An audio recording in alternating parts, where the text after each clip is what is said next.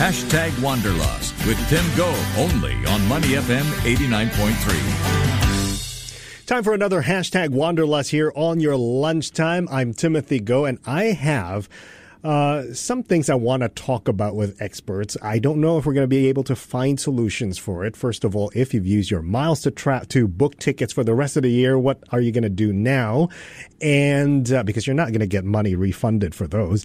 And also how governments can help with some airlines who may be already struggling even before COVID-19 hit, and now here we are with this problem. Joining me is Aaron Wong, the founder of MileLion.com, for another chit-chat here on #Wanderlust. Hey, Aaron, thanks for joining me again. Yeah, it's great to be here. Okay, first let's start with governments and what they can do. Should governments be subsidizing or using taxpayer money to save an airline if they encounter trouble as we move forward to this very challenging time? Yeah, well, that's the million or rather billion-dollar question, right? Because we are seeing different governments adopt different policies. I'm sure most people are aware that Singapore Airlines has received a major financial, a major pieces of help from the Singapore government recently.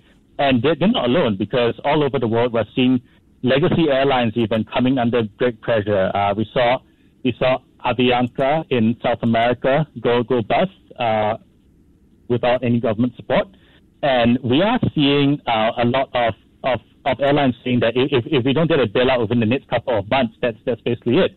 Mm-hmm. So there are several things that governments can do. Obviously, the most obvious one is to just go in straight with a bailout package.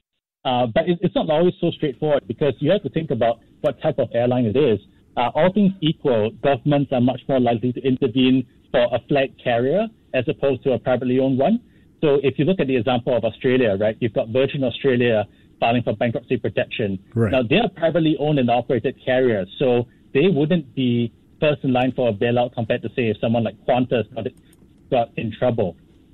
And furthermore, even when a bailout happens, the airline may turn around and say, this isn't for us. And We're seeing that right now, amazingly, with Lufthansa, because Lufthansa has just turned down a potential bailout from the government because it's not agreeable to the terms.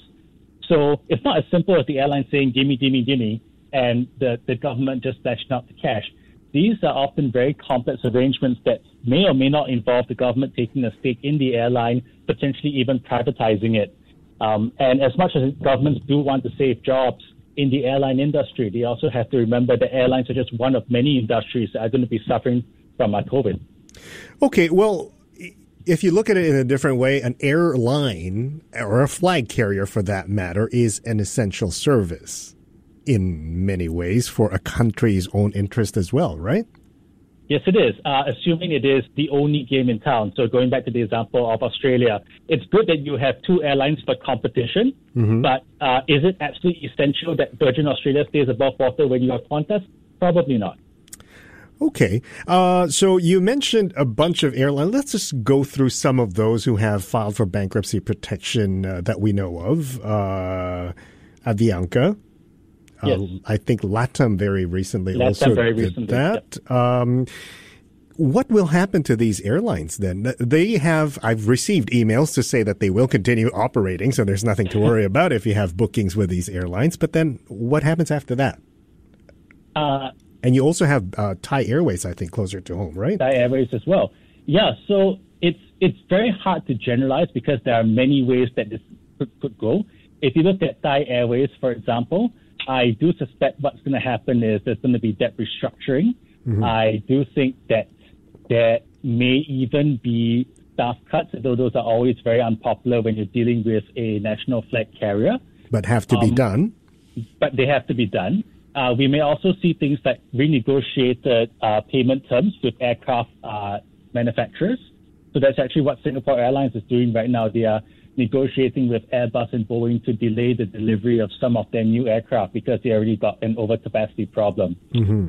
On the whole, however, I think in the case of an airline like Avianca, where the Colombian government has so far given no indication they are going to do a bailout I do think in those cases, we may see some legacy names disappear, not because the airline has done anything wrong per se. It's just that this is kind of an unprecedented time.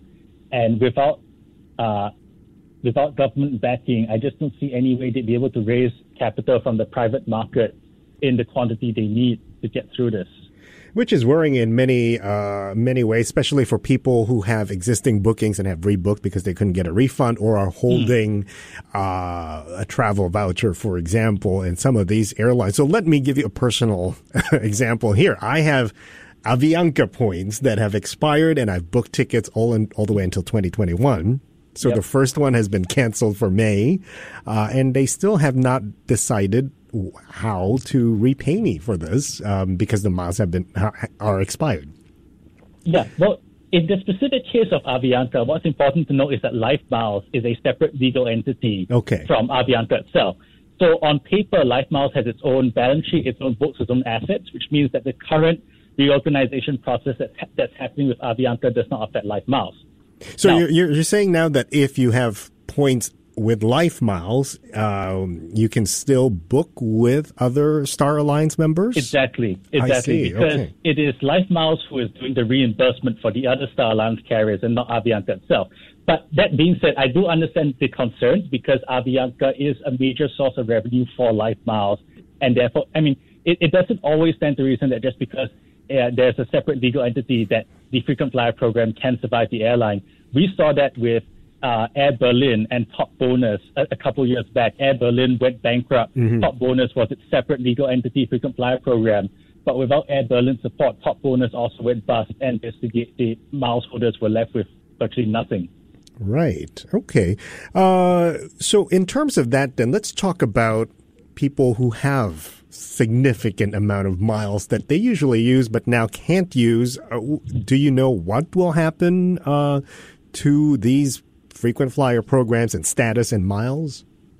So again, depends very heavily on the airline. I guess we can use the example of Singapore Airlines because that's what most people here will have.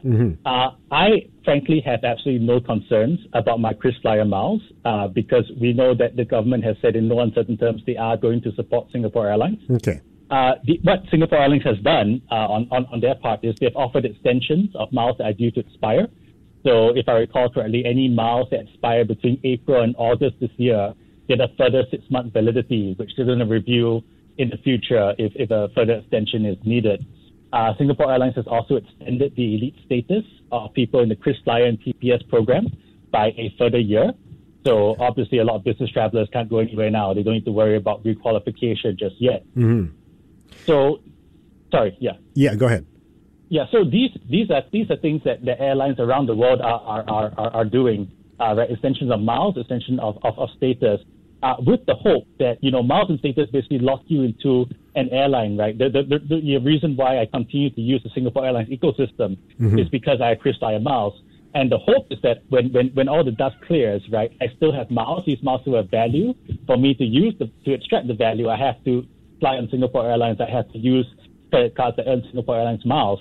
And that all helps their financial position. Which brings me to the statement that the IATA Secretary General, Director General, Alexandre de Juniac made 2 months ago, I believe, urging governments not to force airlines to give cash refunds because they won't be able to survive if they do so. So I'll give you an example. I got my travel vouchers from Air France, which then stated that if you don't use it before they expire, you can have it refunded as cash.